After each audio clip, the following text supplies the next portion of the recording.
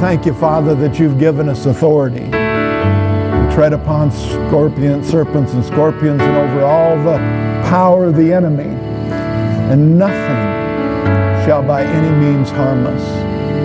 Thank you, Father, that we can come into your presence tonight. In your presence is victory. In your presence is freedom. In your presence is fullness of joy.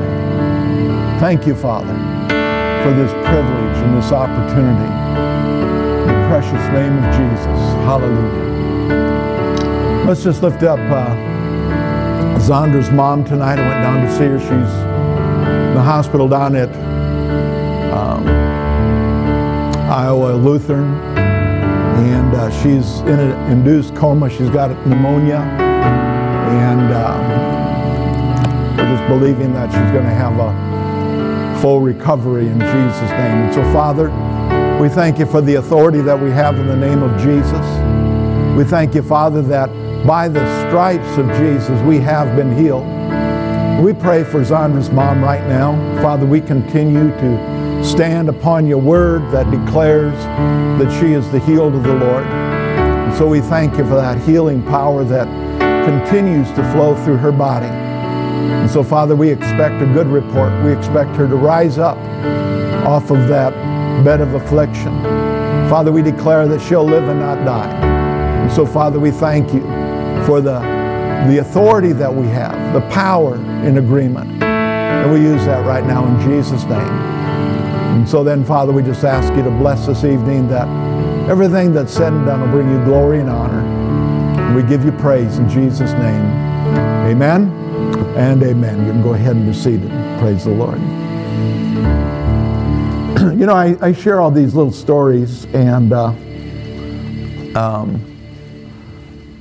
sometimes I wonder if you get to the point to where you begin to question as to whether or not they're things that actually happen, or if I'm just telling you good little stories. And you know, and for years I made reference to one of the first books I read after I got saved, by Larry Christensen, and the title of the book was Back to Square One, and I'd make some statements from it and so forth. Well, one day Jody looked it up and found it online, and it was a used copy, but she got me a copy of Back to Square One. So if you don't believe that that book exists, you can come in my office so I can show it to you. I was going to bring it out tonight and I forgot. But a couple of weeks ago, I shared an account of when we were living in Missouri, going to Bible school down there, and we went to a Kenneth Copeland meeting in St. Louis, and how this lady was healed, and later on we saw her on TV out in Anaheim, California, and so forth. Well, Sean found it on YouTube, and so I just thought it would be a real blessing for you to be able to see it tonight. 1980, that's when it was. That's about right. Praise the Lord. So, you ready? Okay. In that name. Turn the volume up good. I'm just a baby Christian, so I'm just learning now. Jesus. Well, what are you going to do? I'm going to go on the side of the Lord and stay there. Huh? I'm going to go on the side of the Lord and stay there. Okay, what are you going to do right now? I'm going to pray for God and be my soul and help heal my body. What else? What do you want? What do you want from God? I want His hands on my heart and on my body. Heal me. That's what you really come up here for, wasn't it? To get healed. Yes, sir. Well, don't be embarrassed about it. Is that what you're going to do, is get healed?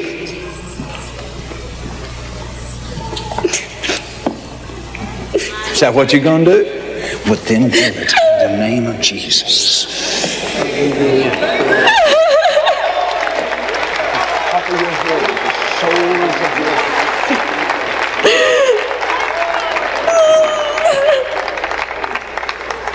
See, that's all God was looking for, is just a commitment. All he wanted you to do is just say yes. I got some news for you. You got it. I know when that power leaves me. You got it. Now you walk off of here a new woman. In the name of Jesus, amen. Thank God. In that name. In that name.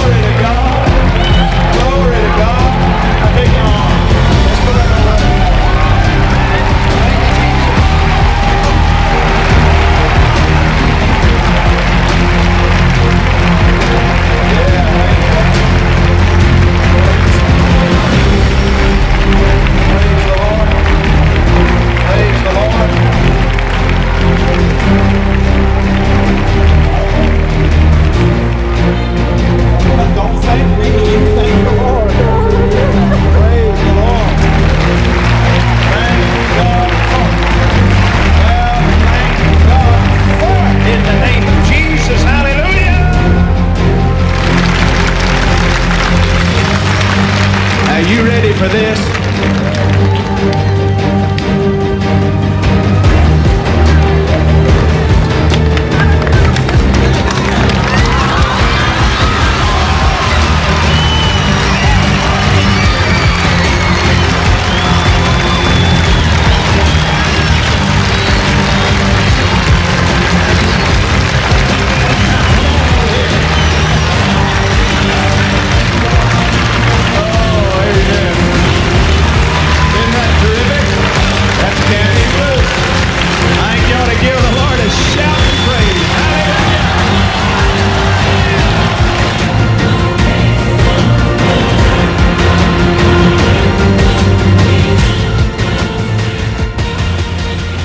Well, that one still gets me. So, did you see the balcony up there? I was right up there when that took place. So it was pretty. Turn me down for a minute.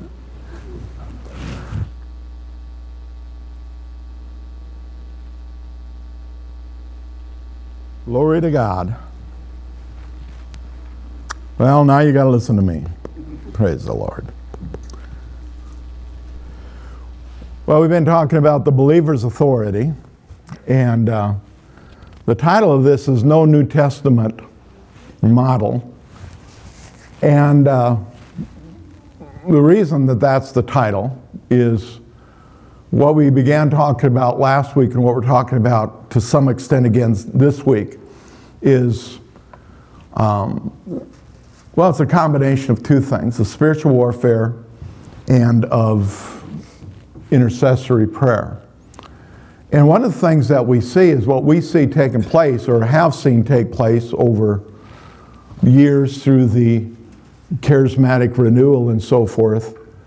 The way that it's been practiced and done, you can't find a New Testament model for it. And I believe that a lot of it, especially when you get into what we used to look at as spiritual warfare and so forth, the reason that there was no model for it was because that's not how it's to be done.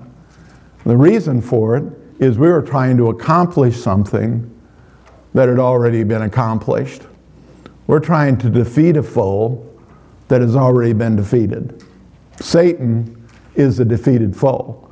Now he has influence and so forth, but when we recognize that he's been defeated, he doesn't have any authority over us, that's when we can really begin to walk in the victory. And so it's in your notes, Roman numeral 1 says, warfare we face today is the enforcing of God's victory.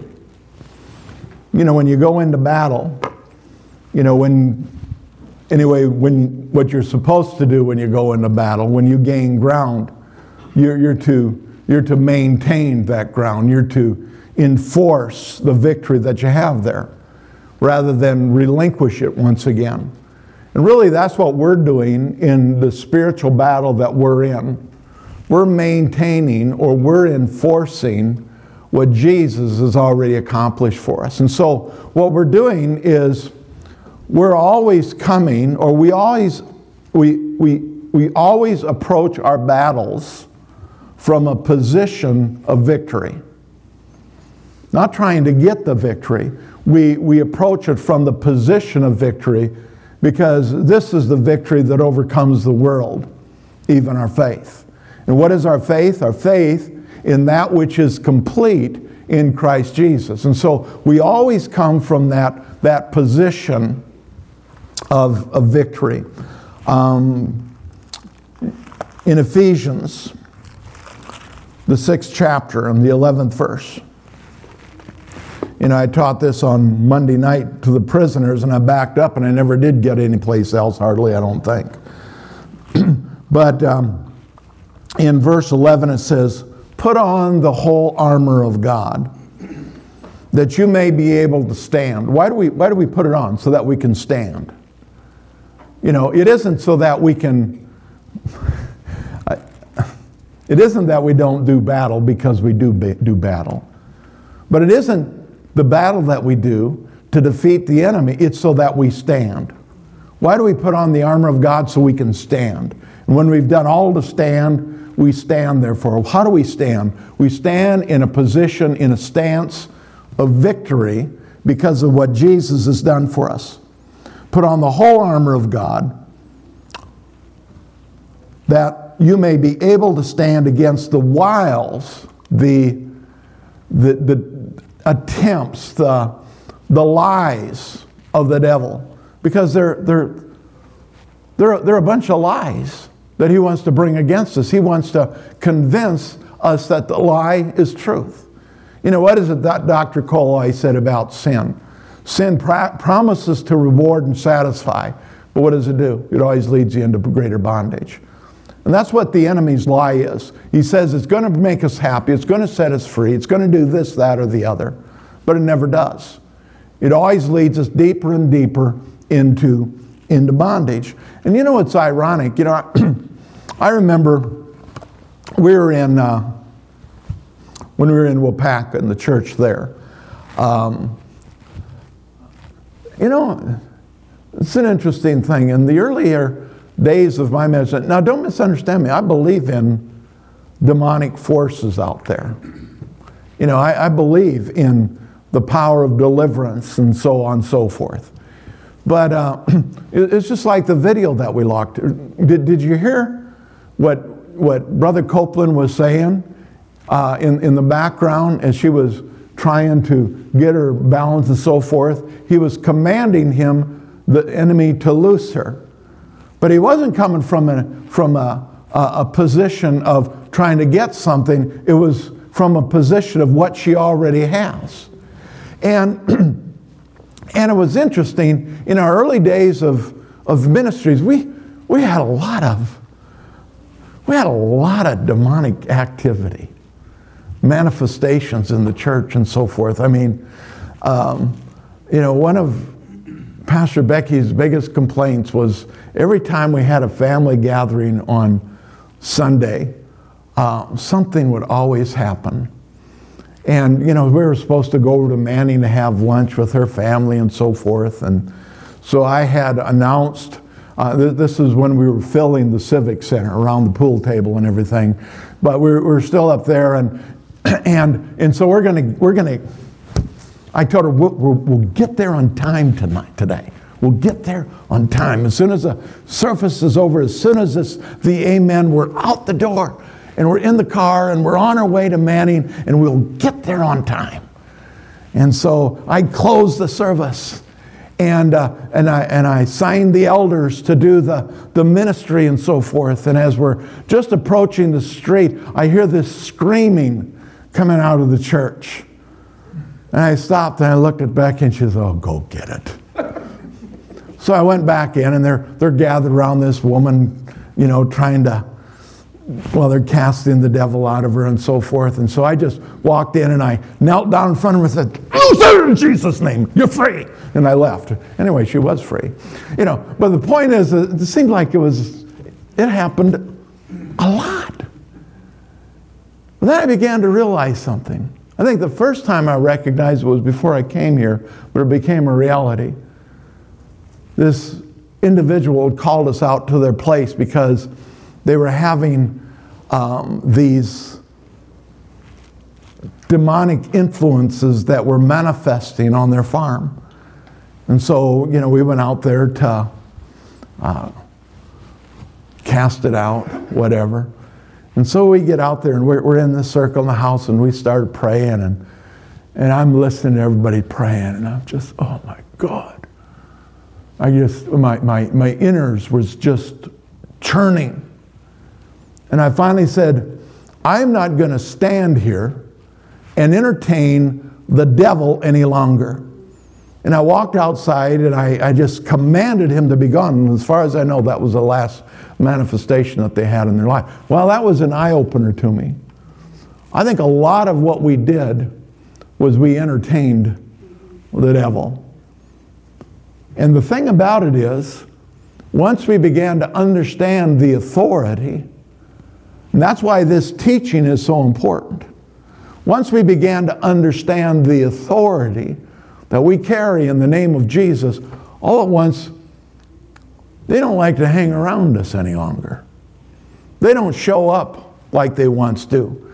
Because they know that if they show up, we know we have the authority to cast them out, to deal with them. And so they go elsewhere. Poor other places that have to deal with it. But we don't, because we recognize the authority that we have in the name of Jesus. Why?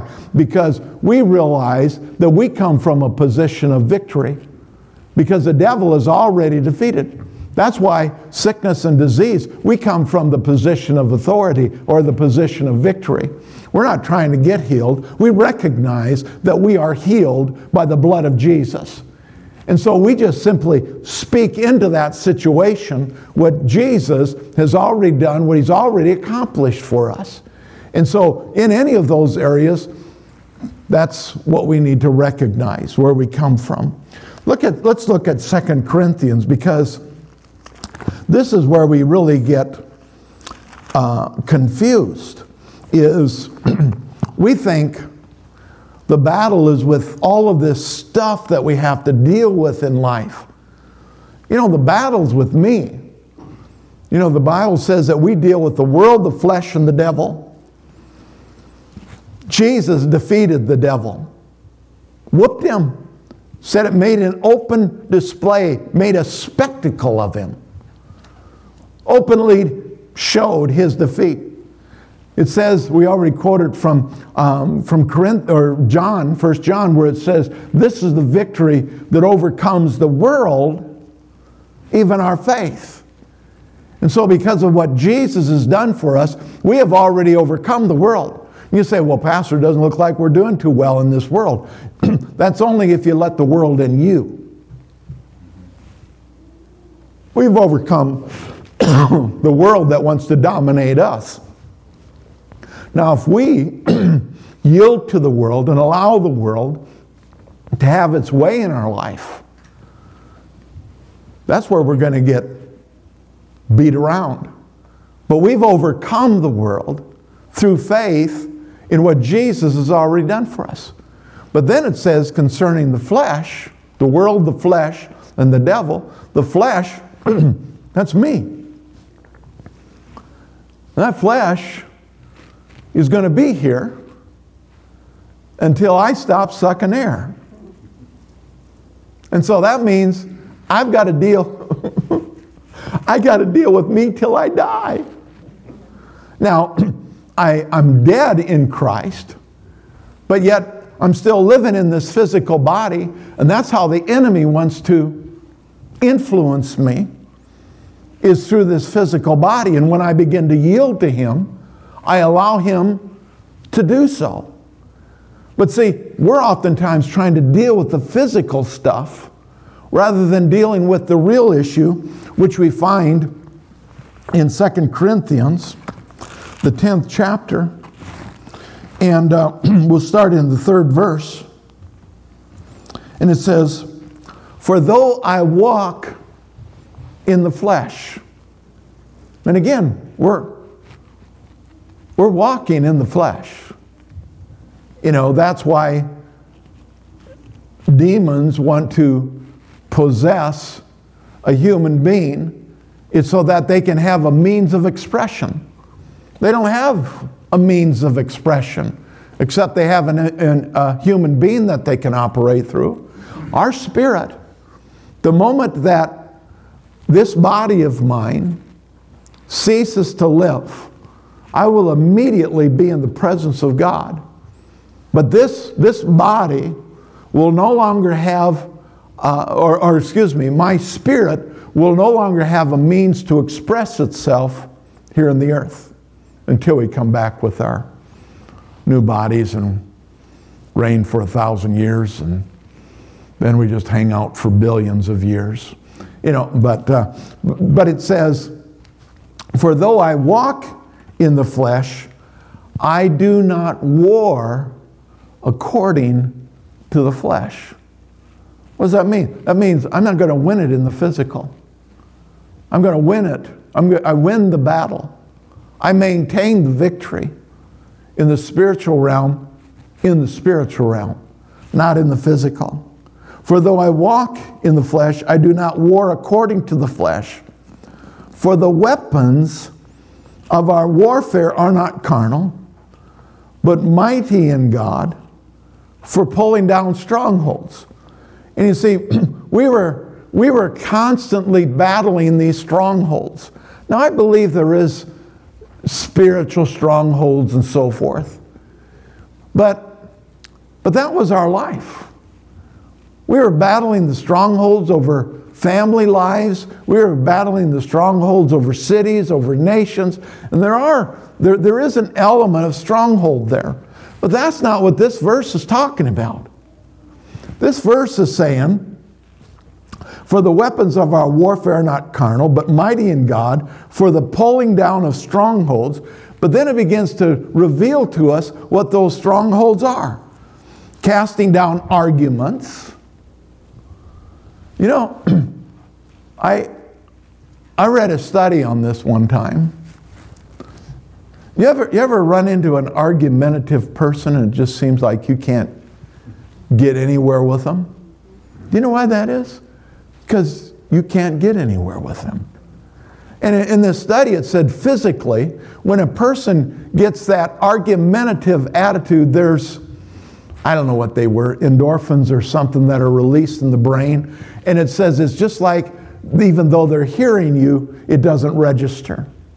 In other words, it goes right over their head. They don't hear it. And so that's a stronghold. You know, and so that's why having an argumentative spirit or arguing with people doesn't solve anything.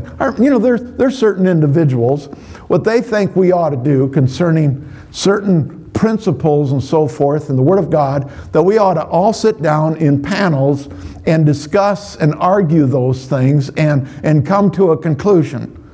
That is so anti-Bible, anti-God, because it's argumentative. How do you come to a conclusion? By faith accepting what the Word of God says. How do you argue with somebody concerning the baptism of the Holy Spirit? Because I want to tell you something. Somebody that's read the Bible and they have come to the conclusion that the baptism of the Holy Spirit and manifestations of tongues is not for today, they have developed a stronghold in their mind. And the only way that they're going to be set free from that is for them to accept what the Word of God says over what their opinion is. And we can go right down the line with all these things. Of course, you know, I'm right about everything. You know, and so we know that. But it's what the Word says. There's people that say that healing is not for today. Have they read their Bible? Well, yes, they have. But because they've been fed certain things and they've accepted it, when they read by the stripes of Jesus I've been healed, boom, it goes right over their head. Because there is an argumentative spirit there that has to be cast down before they're ever going to be able to receive the truth.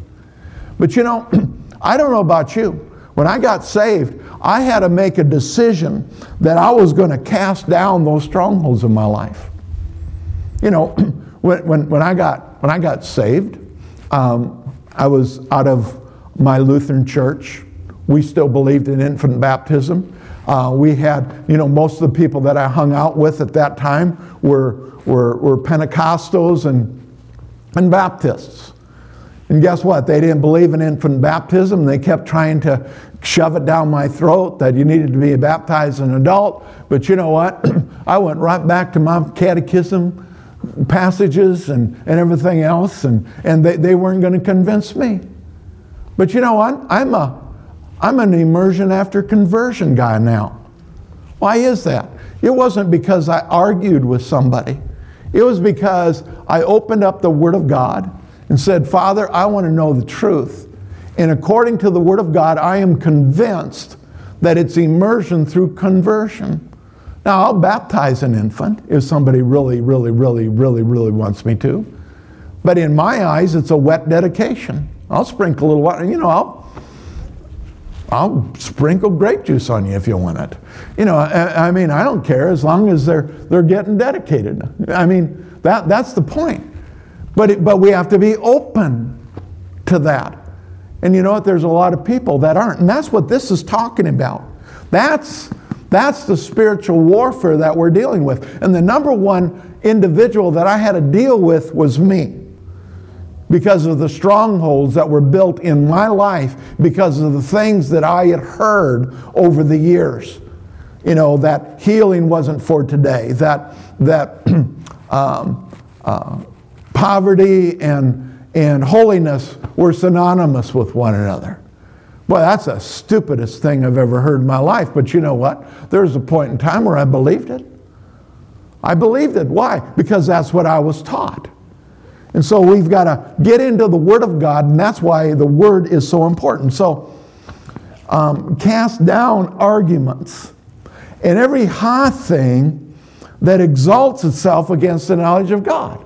See, when we're arguing with one another, we're not in a position to put down those things that we've exalted against the knowledge of God. Because we're there for one point. When we're arguing, we're there for one reason: to prove I'm right. Amen. And so we do that over and over again.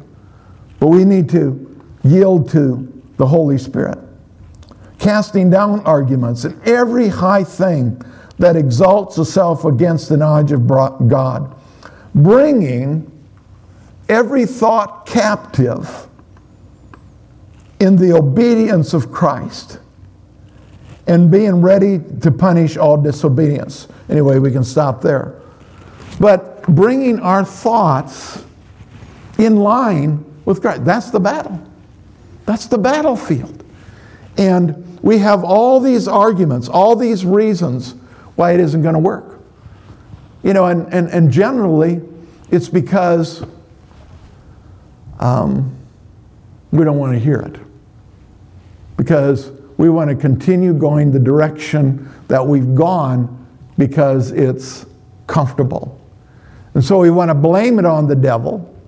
We want to say it's his fault that these things happen to us, because if we can do that, then to a certain degree, we don't have to accept responsibility for it, because he's the one that did it. You know, I was listening to a little bit of John Hagee this morning, and he was talking about, he talked about this comedian, you know, who used to, you know, say the devil made me do it. And of course, you know, he said something about, you know, how many remember that? And, you know, he said, oh, all the white-haired people remember that. And I guess I gave myself away, because I remember who it was. It was Flip Wilson. They used to say it. See, Donna and Bill remembered it too, you know. But he'd say, the devil made me do it. And he did it in a humorous way, but it was, there was an element of truth in it. You know, the thing about true comedy is there always has to be a degree of truth to it, otherwise it really isn't funny. But the truth in it was because that's what people would do. I did this, or this happened because the devil made me do it, or the devil did it in my life. Well, we come from the position of victory. He can't make me do anything. He can encourage me. He can make it look appealing, but he can't make me do anything. I have to be willing to cooperate with him. In the same way that I have to switch my allegiance and be willing to cooperate with the Holy Spirit.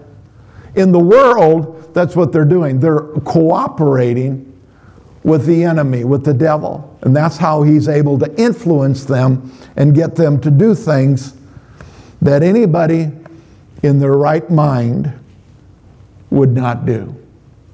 People say, oh, you Christians, you're crazy. No, we finally got sane. Think back to some of the things you did before Christ. That was insane. We finally got our sanity. I mean, it's insane to pump poison through your veins. But people do it all the time. I visit a room full of guys every Monday night that have pumped poison through their veins. That's beyond ignorance. That is insane. And even after they recognize what it's doing to them, they continue to do it. Why? Because it's become a stronghold in their mind, and they're unwilling to examine and see the new direction that they're supposed to take, and that we can take, which is going to lead to victory. Let's look at some scripture that's in your notes. In Romans, the 8th chapter, in the 6th verse, it says, For to be carnally minded, that means that if our mind is ruled by this world, by the flesh, to be carnally minded is death, but to be spiritually minded is life and peace. You know what? As long as we try to do it in our flesh, it doesn't matter how righteous it may appear to be, there'll never be any peace there. There won't be any peace there. You know, that's why trying to live according to rules and regulations never worked. There was no peace there. At certain points, there was a sense of accomplishment, but there was never any peace to it. And the reason that there was no peace to it was because if I've got to do it, how do I know when I've done enough? You'll never have that assurance because you can never do enough. Because Jesus has already done it all. And so he can never measure up. But you know, when we get to the place and we recognize that Jesus has done it all, and I no longer have to strive and battle in the flesh, it puts me in a position where I can begin to yield. I can yield to him. You know, because he really wants to lead us, and the Bible says that he'll lead us into all truth. And that's where he wants to take us. He wants to take us into all truth. Where the world leads us, it tells us it's truth, but it ultimately leads to death and destruction. And I'm not necessarily talking about physical death. That's the ultimate end of it. But it does lead to death in our life. You know, to just simply gain prosperity through the natural will eventually lead to death. You may have $1 million in the bank, but you don't have anything else going for you because you don't have any peace. You know, I look at these athletes that have everything. I mean, they've got these physical bodies that are marvelous, that can do things that physical bodies ought not to be able to do. You know, they have, you know, the girls hanging from their arms. They have the cars that most men's mouths drool over. They have the homes that most women drool over. They've got it. And then we hear the report of how they are on probation or whatever because they were using drugs. Why? Because they have no peace.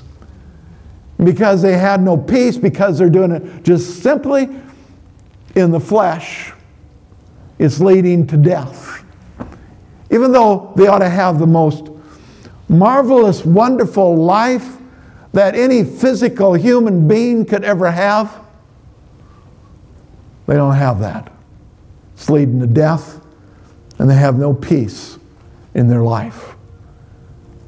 You know, we may not have the millions in the banks. May not. Just get that. We may not have the millions in the bank, but we have our confidence and we have our trust in him. And because we have that, it's producing life. You know, I just thought it was so interesting, not on the game on Monday night, but on Saturday night after the second game at the Final Four. You know, all the cameras were in the Texas Tech locker room because Texas Tech was never supposed to get this far and all this stuff, and they're just waiting because they just know there's going to be this wild celebration in the locker room.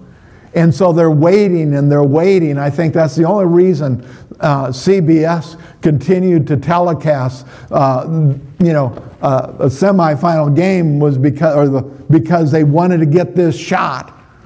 And the coach comes into the locker room, everybody kind of gives a yay, and he says, "Let's pray." And everybody kneels down and the cameras leave. Did not utter one word of his prayer on camera. That's the world that we live in. But see, that's where our success is going to come from, when we recognize, yes, I have these gifts and I have these talents, but it isn't about me. It's about what Jesus has done in my life. You see, we're gifted. Every one of you, we're gifted. We're supposed to be gifted. We're supposed to be the ones that achieve and thrive and gain, whether it be financially or notoriety, or that wasn't even a word, but it works. You know, any of those things. We're supposed to have that. But it isn't that we just gain it in the flesh. It's that we keep our focus on Jesus, because then it's going to lead to life, and it's going to lead to peace. Proverbs 23:7, we're all familiar with this. As a man thinks in his heart, so is he. How do you think? How do we think? You know, if we think worldly, that's how we're going to be. The world is just going to have a pull on us. It's going to draw us from every direction. But you know what? If our mind is stayed on Him, on God, that's the direction that we're going to go. What are we focusing on? That's what's going to determine, because that's where the battle is. See, the battle is, for our mind, is determined by what we put in it. Whether it's the things of the world, or whether it's the Word of God and the things of the Spirit. That's what's going to determine. Isaiah 26:3, it says, you will keep him. Notice, He will keep him in perfect peace, whose mind is stayed on you, because he trusts in you. How do we get to the point where we truly trust God? Because we put our mind on Him.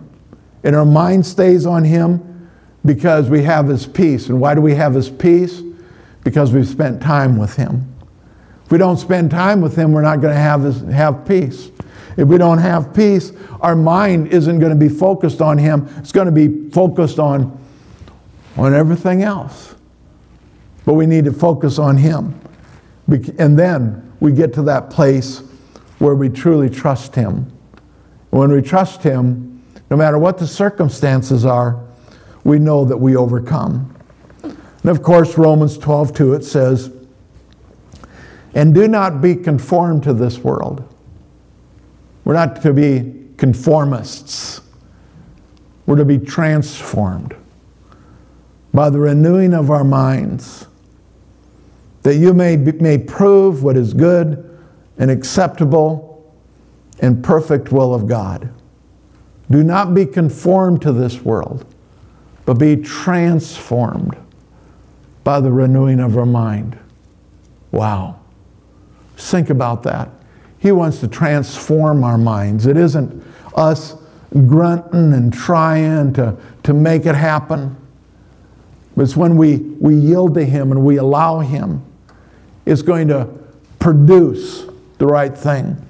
I don't remember if it was John Hagee or if it was somebody else, but I just remember in just recent days listening to somebody share, it might have been Creflo, but it reminded me of some of the teaching that I'd given this past week about the seed and planting the seed and making sure the seed is there. And he used, I don't know, I think maybe he was listening to my tape, because he used one of my analogies, about how, when you plant an apple seed, if the conditions are right, you put that seed in the ground and you leave it there, that seed will produce an apple tree. And when it's time for that apple tree to produce apples, and he even used my line, you don't hear that apple tree going, trying to force out an apple. It happens because that's what apple trees do. We're Christians. We don't have to try to produce the fruit of the Spirit. The fruit of the Spirit is what Christians produce.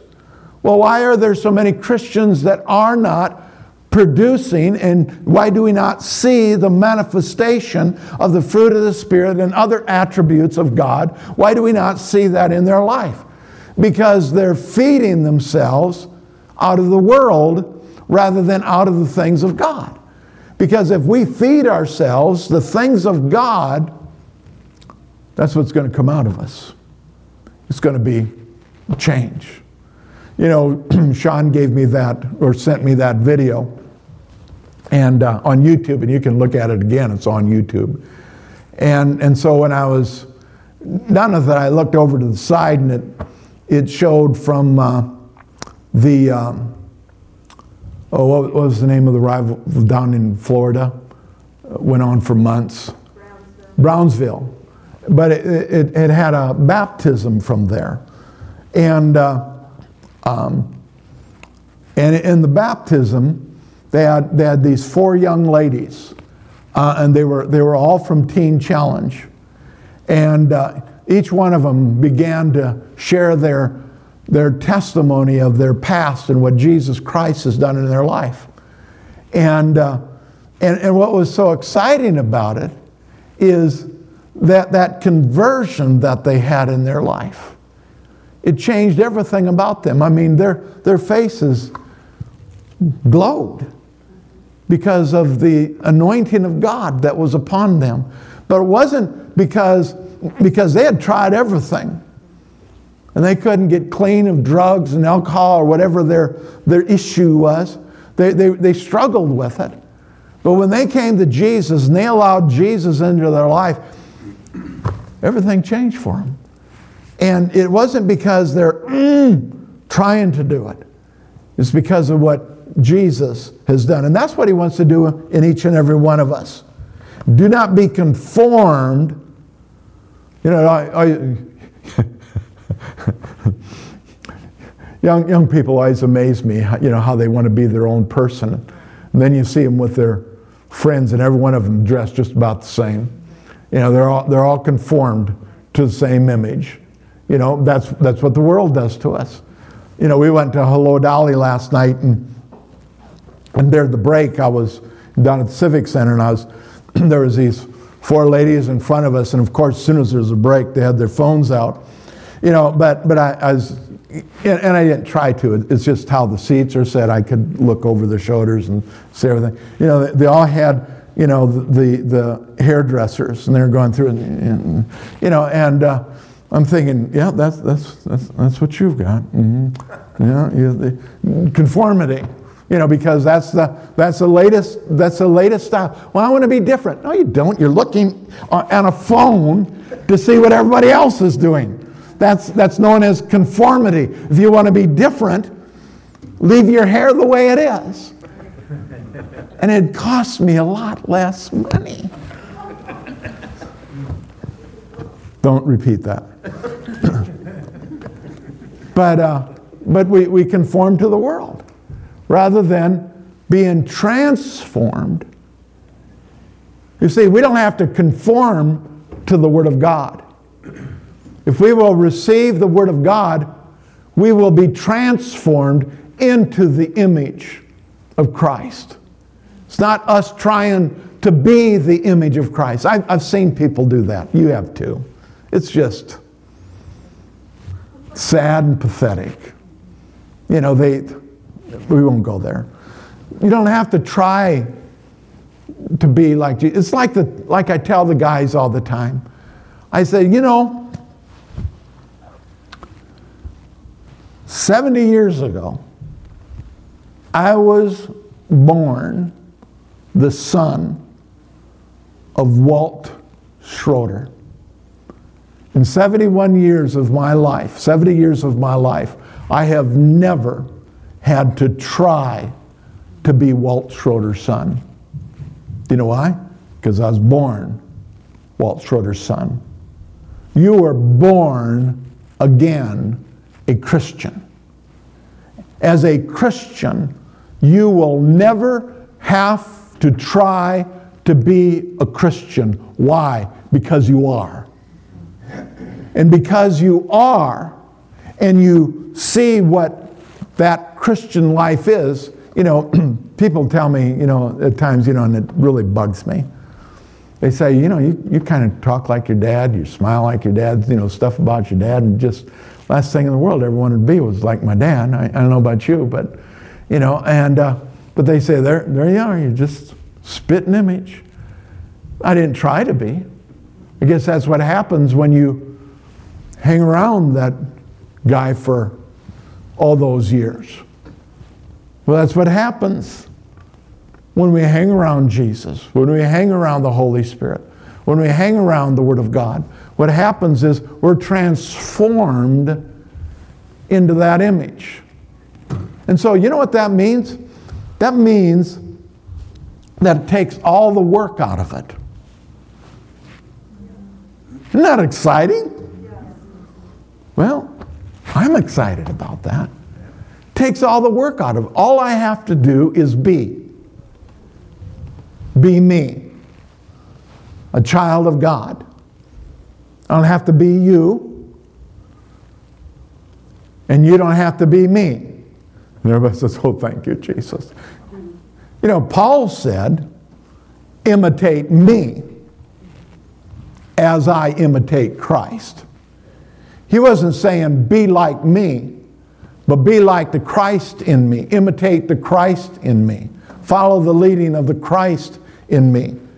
And so that's what we do. We follow his example. Neither Peter, Jesus, nor Paul ever gathered people together to do spiritual warfare. Isn't that interesting? Never once do you find, people say, well, when Peter was in prison, they prayed. Yeah, they did.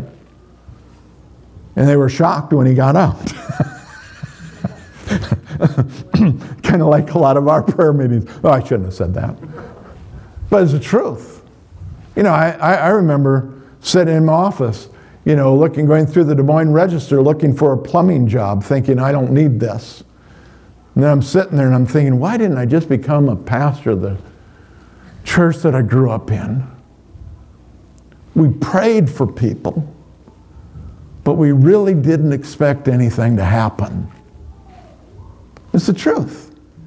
And I think a lot of people, they go to prayer meetings but they really don't expect anything to happen. I don't know about you. When I pray for people, I expect something to happen. I went down to Iowa Lutheran today to pray for Zondra's mother. I was already praying for her, but I wanted to lay hands on her because I expect that when I pray for something, something's going to happen.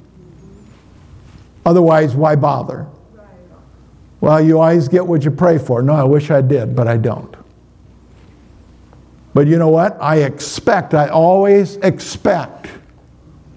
Because how can we pray in faith if we don't have any expectors out there? And so we don't find, and this is a point that I was really supposed to get to today. You can study it for yourself. It's in your notes. But we see that they never got together to do spiritual warfare. I think what's interesting is Jesus. When we see the accounts of Jesus praying, he always got off by himself. We talked about that on Sunday.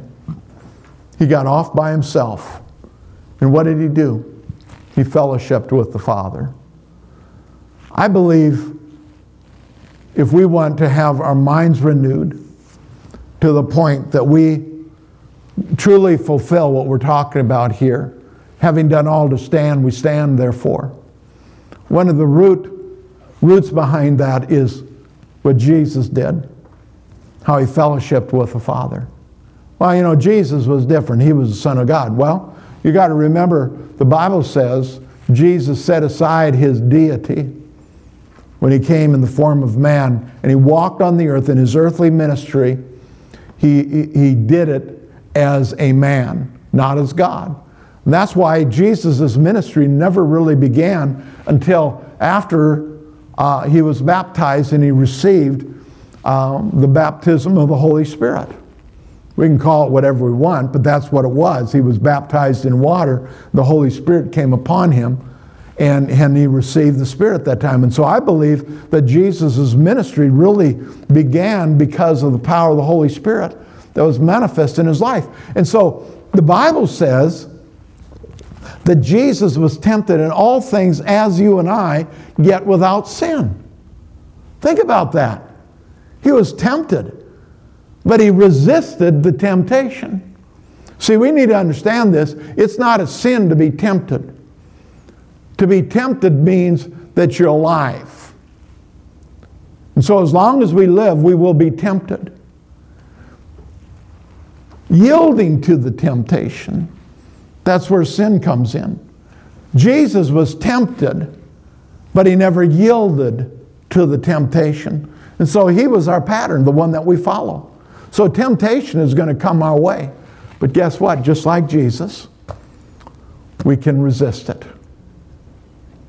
Doesn't mean it's easy. Just means that we can do it. And we're not doing it alone. We're doing it under the influence, under the help of the Holy Spirit, because he is our helper. And he's come to help. Help us overcome. Well, I left you some stuff to study on your own. Praise the Lord. And so have a blessed evening. And so, Father, we just thank you for the victory that is ours in Christ Jesus. And we give you all the glory and the thanks for it.